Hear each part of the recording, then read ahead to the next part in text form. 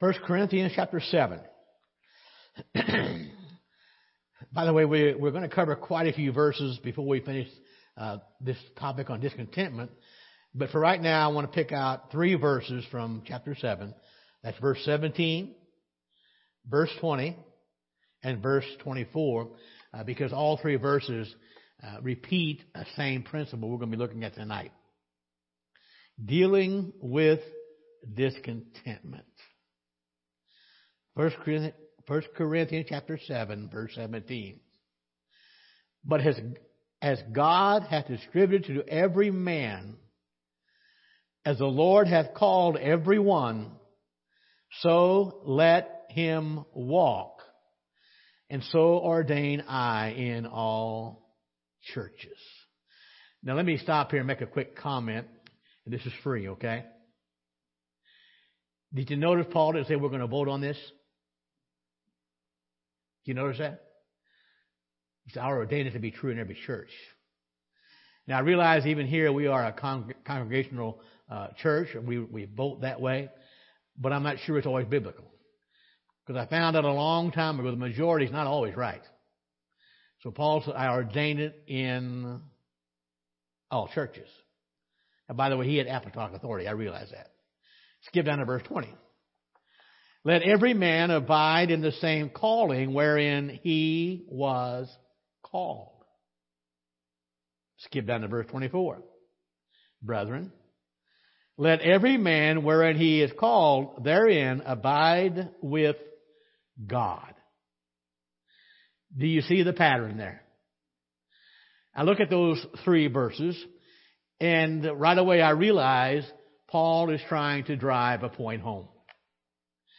I find it kind of interesting in verse 17, he reminds us that God has given something to every man or woman, if you will. And God has called everyone. So we've been placed here by God, called by God. In verse 20, every man should abide in whatever calling they were saved in.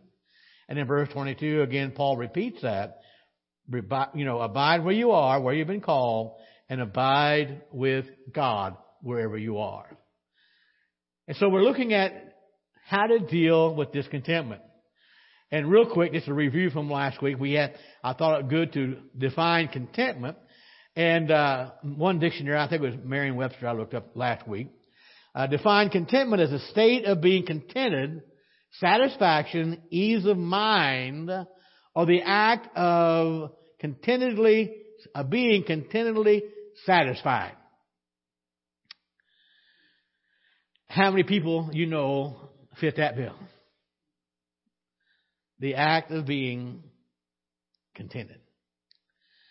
I think you'll agree in our society today, especially in the American culture, it is difficult to find someone who is truly content with whatever their situation in life is. And yet the Bible has a whole lot to say about that. A whole lot to say about contentment. Being satisfied with what we have, being satisfied with who we are, and being satisfied with where we are going. It's interesting, in the New Testament, Jesus tells us to be content with what we have, but He also gives a direct command not to worry about the things of this world. That's easy to say, isn't it? Not so easy to do. And as we consider what Jesus said about being content, we have to conclude that the lack of contentment in our lives is sin. And Jesus says that places us, the lack of contentment, places us in the same category as the Gentiles. Because they clamor and worry about all those things.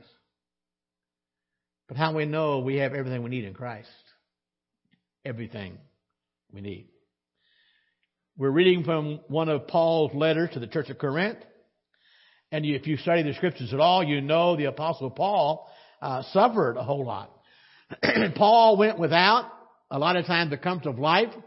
And he gives a whole list in this letter to the church of Corinth. And Paul suffered, I think, more than most of us could ever imagine. And yet Paul tells us when he wrote to the church at Philippi, he says, I have learned to be content. And I've always thought, Paul, how in the world could you? After all you have been through. The writer of Hebrews tells us that we are to be content with whatever we have. Be content with what we have. And yet we live in a culture, in a world, where people continue to seek for more and more things of this world, and they are hardly ever contented with whatever their lot in life is. They always want something different.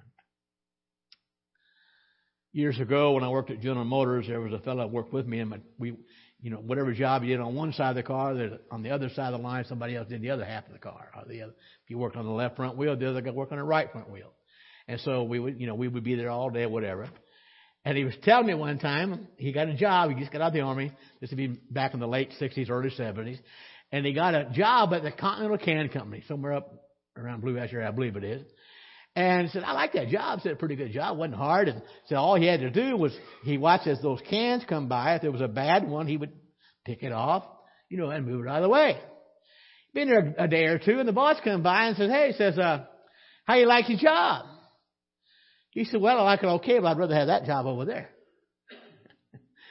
So about noon, that was in the morning early, and the noon the boss came by. So I tell you what, he said, since you're not happy where you're at, when you leave today, don't come back. A lack of contentment. So when the Bible says we're to be content with such things we have, that means that you and I, we don't put our trust in things. We don't base our happiness on circumstances. We put our trust and we put our confidence in God. We're content in God. And we also have to understand, if we're going to have contentment, that God uses even sometimes the hard times of our lives to test our faith.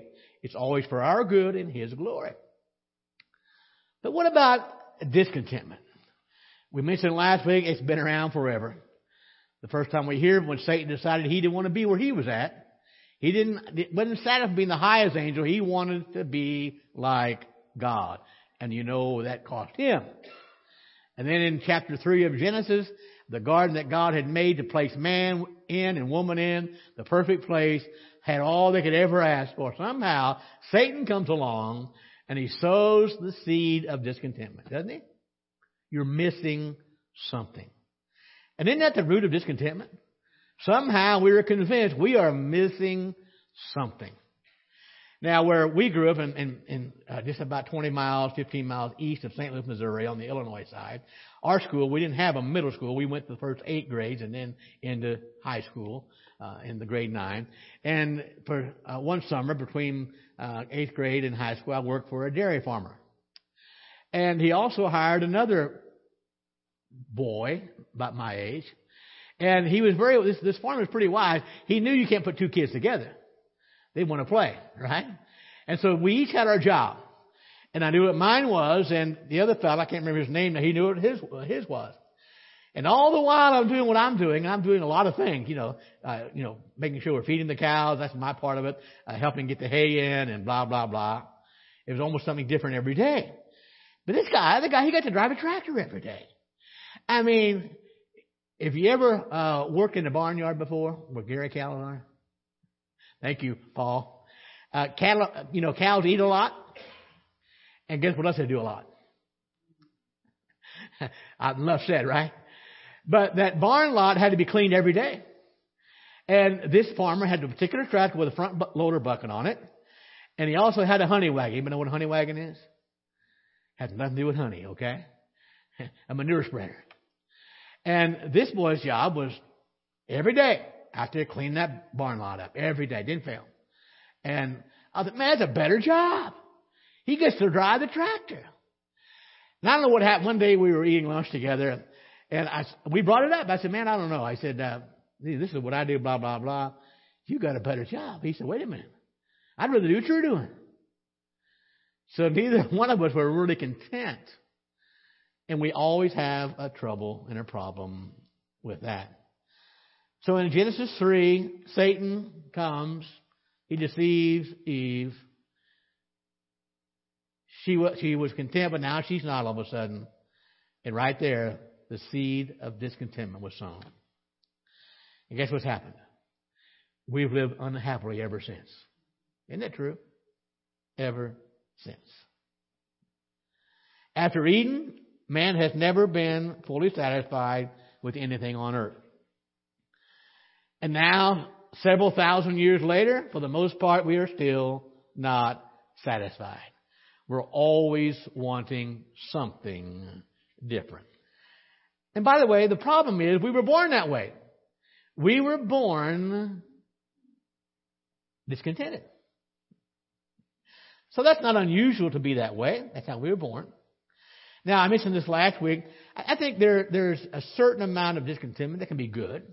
It helps us to strive for better things and moves us forward, if you will, to invent things and have better lives.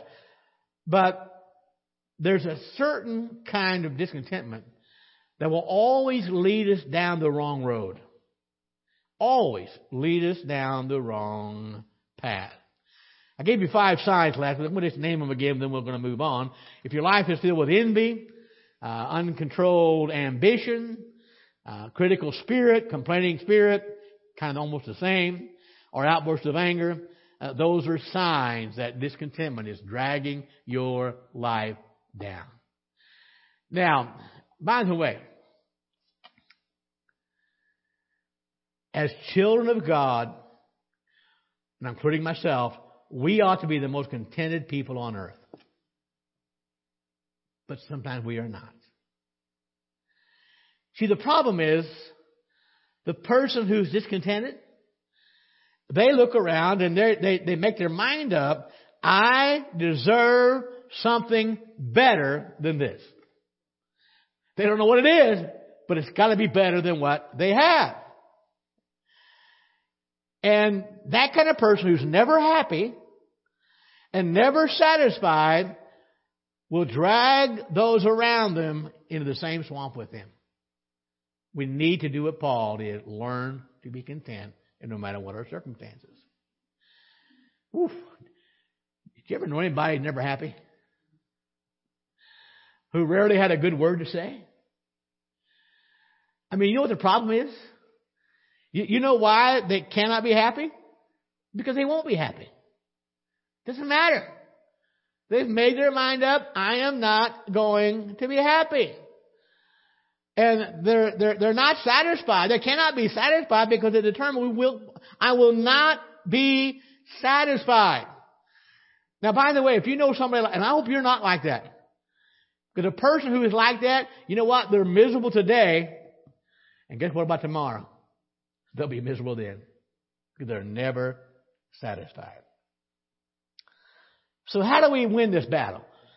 How do we deal with discontentment and live a life that God wants us to live? Now again, as I read the New Testament and the Old as well, I think the consensus we would agree with tonight for sure is that being discontent is a sin. Is a sin.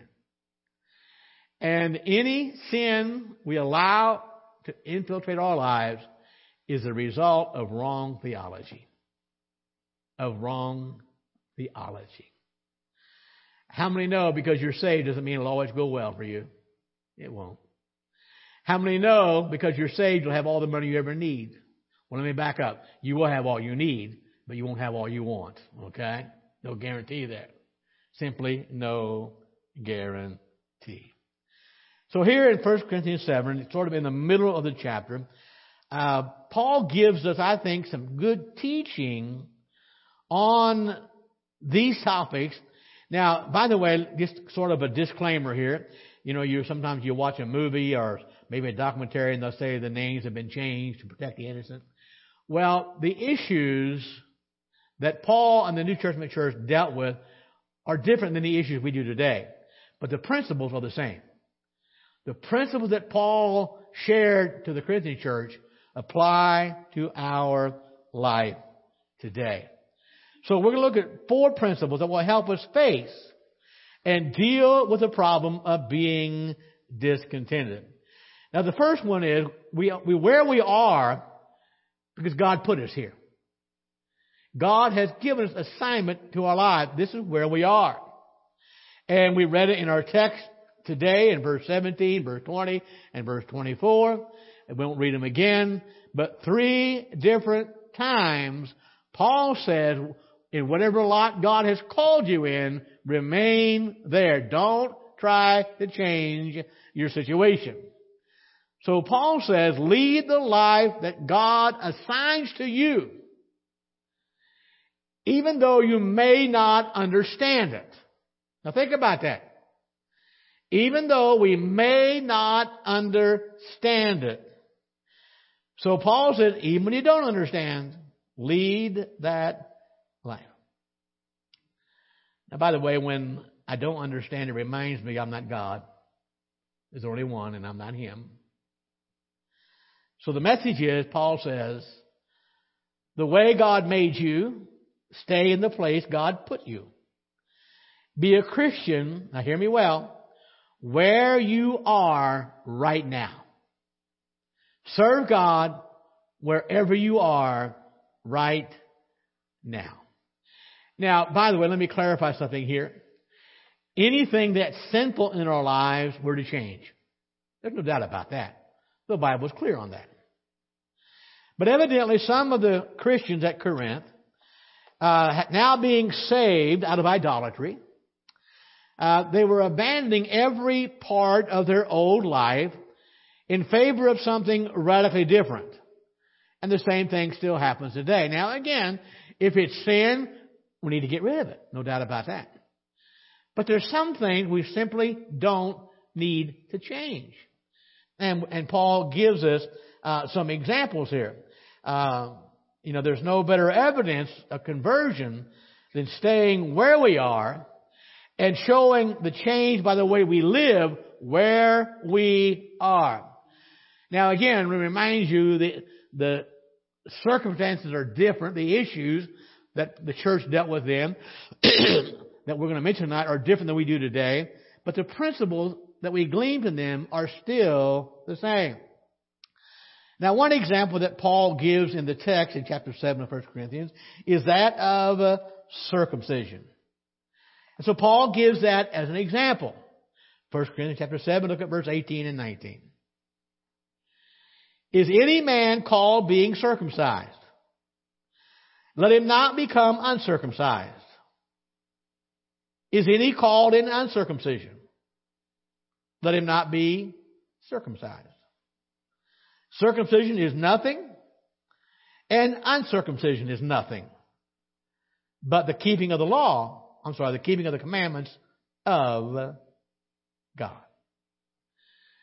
Now remember, there were some Jews being saved, not a whole lot, but there were some. There were some Gentiles being saved. And Paul says to the Jewish Christians, you don't need to reverse your circumcision. But he also says to the Gentile Christians, you don't need to be circumcised. Galatians 5, verse 6. For in Jesus Christ, neither circumcision availeth anything, nor uncircumcision, but faith which worketh by love. Now, I find it kind of interesting. Paul is writing to the Corinthian church in our text. He also wrote to the Christians of Galatia. And in Corinth, he says, the important thing is not circumcision, whether or not you are. The important thing is keeping the commandments of God. He writes to the churches of Galatia. He says, look, the issue here is not circumcision, it's faith, which you work out by love. So the Bible is clear. When it comes to salvation, circumcision doesn't matter. Neither does uncircumcision. Neither one has any value in our circumcision. What's Paul saying? All we need is found in Jesus Christ. Everything we need is found in Christ. All the benefits that God has for us, it's not found in these rituals. It is found in the Lord Jesus Christ. Every aspect of our salvation Every component of life we live after conversion has to be rooted in the Lord Jesus Christ. Folks, that's the important thing. Thank God we have a personal relationship with Him. We are part of His family. We are clothed with His righteousness. We are filled with His Spirit. We are His children. And now we have been brought in, incorporated into the body of believers, but it's only in Christ. He's all we need. So Paul says to believers, he says, stay exactly where you were when Christ saved you. His point is this: any outward change you make concerning these things makes no difference at all. Now, by the way, if it involves sin, make that change. But you don't need to change everything. Because it's not the outward change that's important, it's the inward change. It works from the inside out. And so Paul says, focus not on circumcision or uncircumcision. Focus on keeping the commandments of God and focus on your faith in God. Focus on those and have a desire to conform your heart in obedience to the Lord Jesus Christ and our Lord God. Now, by the way, you'll find here in Corinthians, in this section of Corinthians here, Paul is answering questions. And we are not given the exact question, but we can infer the question by what the answer he gives. They had written to him about certain things going on in the church. And so evidently, Paul got word somehow, whether by a letter, by word of mouth, that evidently some of the Corinthians were ready to make wholesale changes in their life without even thinking about all of the ramifications of that. And so Paul says, look, the key here is this: wherever you are when God saves you, be a Christian there. Live for God now. And the bottom line is this: Paul said we can do God's work, we can demonstrate our faith anywhere. Anywhere. So Paul said if you're a Gentile, and of course you're not circumcised, don't think for a moment you need to be circumcised once you're saved. Paul said it doesn't matter. Either way, doesn't make any difference. Stay where you are. If you're circumcised, stay circumcised. If you're uncircumcised, stay uncircumcised. Paul says don't worry about that one way or the other. So the principle is serve Christ where you are. The issue is different. The principle is the same.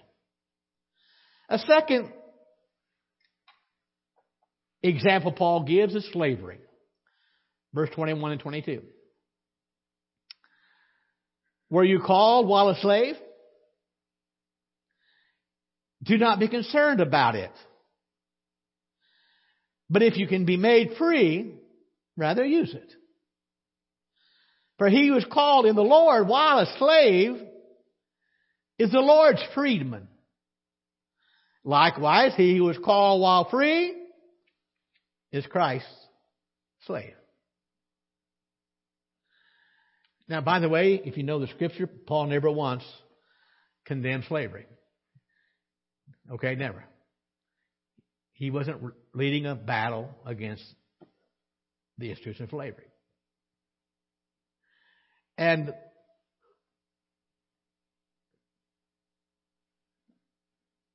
I want to suggest tonight that's not our job to do that. Our job is to serve Christ. That's our highest priority. But nonetheless, in New Testament times, slavery was common throughout the entire Roman Empire. Now think about that. It's estimated that 1 out of 5 people in the Roman Empire were slaves. 1 out of 5 people. And again, I'm taking somebody else's words for it. It's estimated that in the New Testament times, When Paul wrote this letter, there was probably about 100 million slaves in the Roman Empire. Now remember, the gospel being preached. And because slavery was a major part of life in the Roman Empire, the fact of the matter is, in a lot of cities, there would be more slaves than free people. More slaves than free people. And so, again, we know that the gospel being preached, people are being saved, and certainly, eventually, a lot of slaves would respond to the gospel and become a part of the church. So what did the gospel have to say about their sad situation? It wasn't always the best. Now, by the way, let me remind you that slaves were just property. They were no more than a piece of furniture. But a lot of times slaves were doctors or lawyers. But nonetheless, they were still property. And you know, the advice that Paul gives, it sounds a little weird to us. And certainly, I don't think Paul today would be politically correct, do you? Not in anything, almost anything he said. But I think what he's telling slaves here, he says, don't worry about your slavery. And again, the issue is different, but the principle is the same.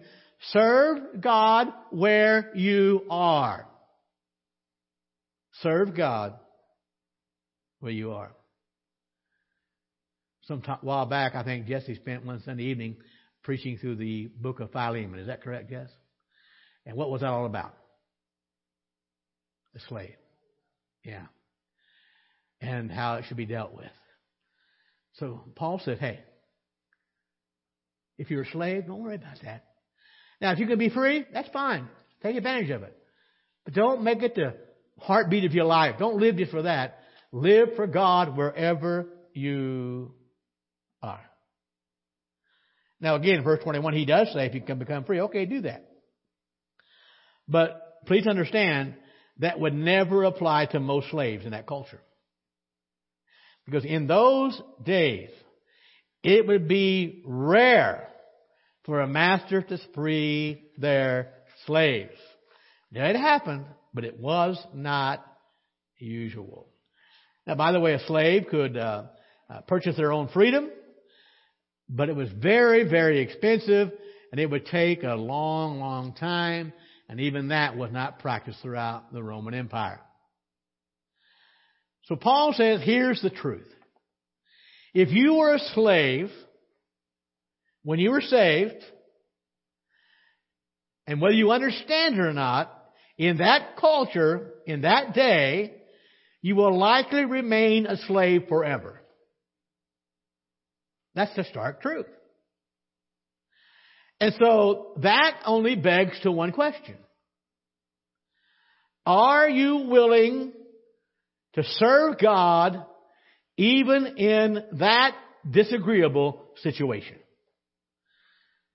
Paul doesn't cut any corners here. He realizes what the fact may be. They may never get out of slavery in this life.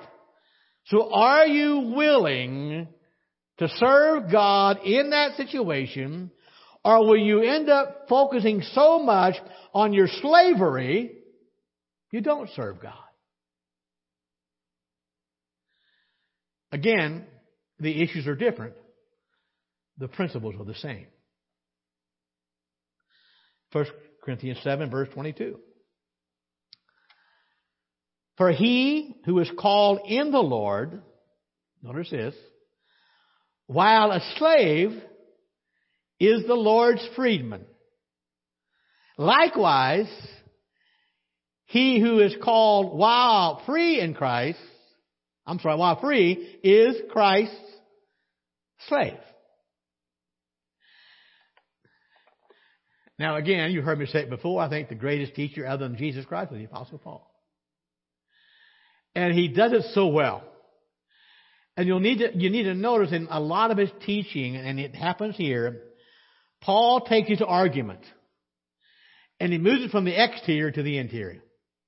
That's what he's doing. Paul says it's better to be a slave on the outside and a free man in your heart. It's better because you know Jesus Christ than to be free on the outside and to be enslaved to sin on the inside. Now, that's kind of interesting, isn't it? Because those who do not know Christ, whether they're a slave physically, are still slaves to sin. And so Paul says, once you're saved, and you were a slave when you're saved, I hope it'll get tongue-tied here. Paul says you are Christ's freedman. He has set you free from sin. Serve God where you are. And so Paul says it's better to know Jesus Christ than to be free on the outside and to be a slave to sin. Now, by the way, I know that Jesus died to set me free, but He died to make me a slave to Him. I'm His doulos, His servant, His slave. And so again, the issues are different, principles the same. Knowing Jesus Christ far surpasses any outward circumstance. Knowing Him is most important of all. 1 Corinthians chapter 7, look at verse 23. You were bought with a price. Do not become slaves of men. What's Paul saying? You're bought with a price, and Paul is speaking about the blood of the Lord Jesus Christ. And here's what's interesting. There's a dual purpose here.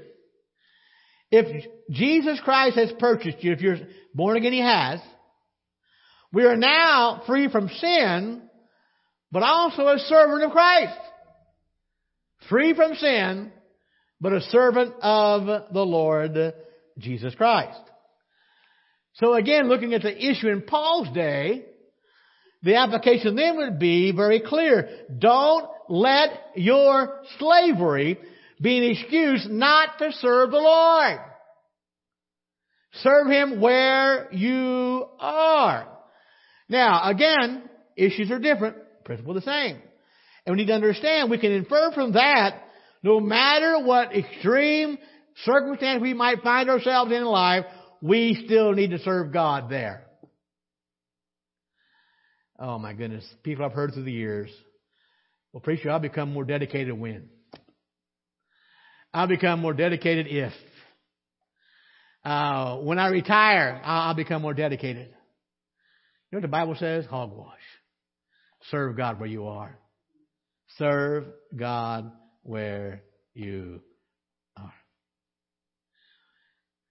Now I want to make it clear tonight, folks.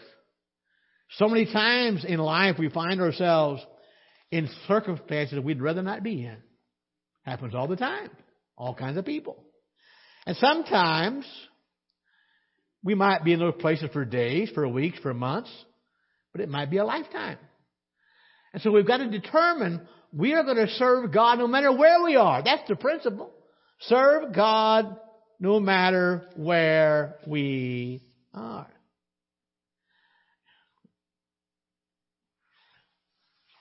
I don't know, maybe this is sacrilegious, but I've often thought, Lord, just give me a button to push. Amen?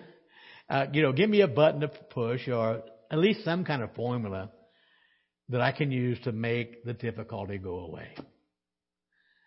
How many know that doesn't work? Jess, you read this morning, and Paul prayed about his thorn in the flesh. And you know what Paul rejoiced in? He realized that when he was weak, when Paul was weak, Christ was strong. That needs to be the prayer of our heart, to understand that. And so, in those cases, when we can't make it go away, we have to make a decision. Am I going to serve God here or not? Make up your mind. So where does that bring us? Well, the issue is God, not our circumstances. Now remember, Paul shared a few examples. We'll take some more next week. But again, Paul emphasized those issues are not the main deal. It's God. God is the issue. Philippians 4, verse 11 through 13. This is Paul writing to the church of Philippi, sort of giving a quick testimony.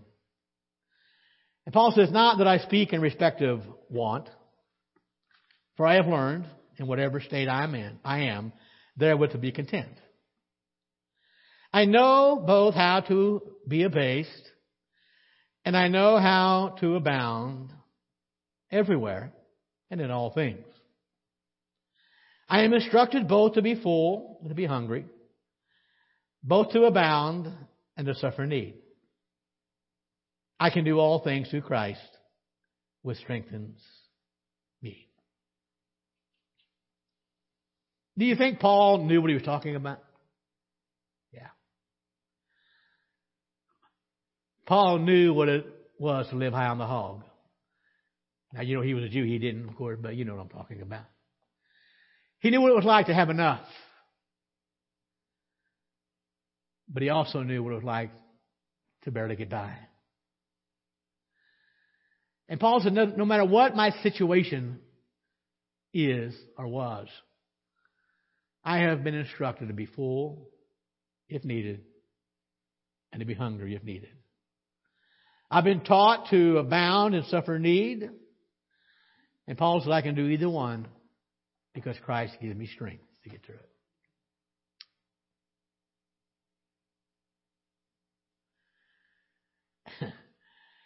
I look at a verse like that, or a passage like Philippians 4, 11 through 13. And I think it's fair to say that Paul came to a point in his life that the issue was God. Not his circumstances. The issue was God. And I want to challenge all of us tonight. You and I, we need to come to a point in our lives that the issue is God and not our circumstances. Now, I don't need to tell you, our circumstances change. What about God? He never does. And by the way, He is good. Thank you, Wayne. He's good all the time. That never changes. Now, by the way, in spite of what the Stoics might try to teach you, being content is not just, hey, Sarah, Sarah, whatever will be, will be. That's not contentment. Because we can never rely upon our self-sufficiency. Because the issue is not ourselves, it's not our circumstances, the issue is God.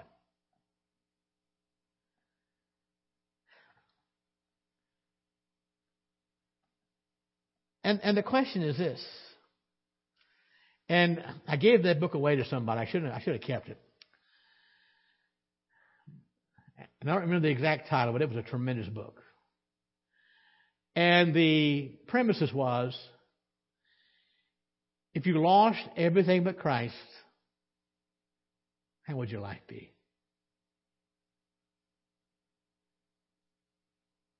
And that's why we've got to come to a point in our life where the issue is God. Not what we have, what we don't have, not our circumstances. It's God.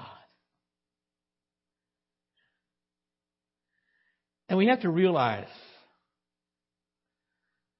our resources to cope with life doesn't come from us. It comes from God. He's the issue. And true contentment is never found in our circumstances. Not ever. Because our sufficiency is in Jesus Christ alone. Like Paul said, I can do all things through Him. So, where are we at? Serve God where we are. Until God clearly calls you somewhere else. Serve Him where you are. Until God changes your circumstance, whatever it might be. Serve Him where you are. I don't think it's biblically wrong to better ourselves. But we need to learn a principle here tonight, folks. More money or a new position never guarantees a better situation. We must seek God first. The issue is God, not our circumstances. So if I'm going to live for God, I can do that no matter what my circumstances are, no matter what my situation I find myself in. If I'm going to serve God, I can serve Him there. But I also know the opposite is true. If I'm not going to serve God, I can not serve Him anywhere. So the issue is not our circumstances. The issue is God, not my circumstances. How often have we said, Lord, change my circumstances and I'll be happy? How many know it's a lie from the devil? Change my circumstances and then I will be happy. That's what we want to say. But the Bible says,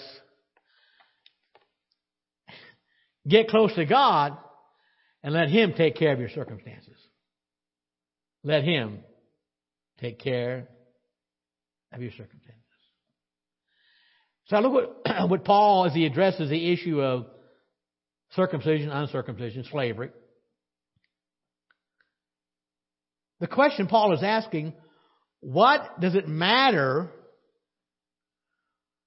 what we are called to do? If we're called to do it, praise God for it and do it. Because no matter who you are, if we're serving Christ, we are honored in His sight. We are honored in His sight. Now, I don't think for a moment Paul was arguing against change. Because Paul knew, like we know, change is inevitable in life. But please understand, change is never guaranteed to be the solution to our problems and our situations. Never guaranteed. And by the way, that brings our next point next week. Change is not wrong, but it's not always better. Let's stand. Father, we thank You for Your word. So precious. And Father, I pray that You would challenge our hearts tonight. I pray, Lord, that we would be content. Realizing that, Lord, You are God and You are good all the time. And knowing that no matter what our circumstances are, they are not the issue, Lord, You are. And God, help us each one tonight, those who name the name of Christ, to serve You where we are. And as always, Lord, I pray for those who are lost. I pray that they would realize that the only one who can set them free from the bondage of sin is the Lord Jesus Christ. And I pray, Lord, they would run to You and receive You as their Lord and Savior. And I pray this in the precious name of Christ, my Lord. Amen.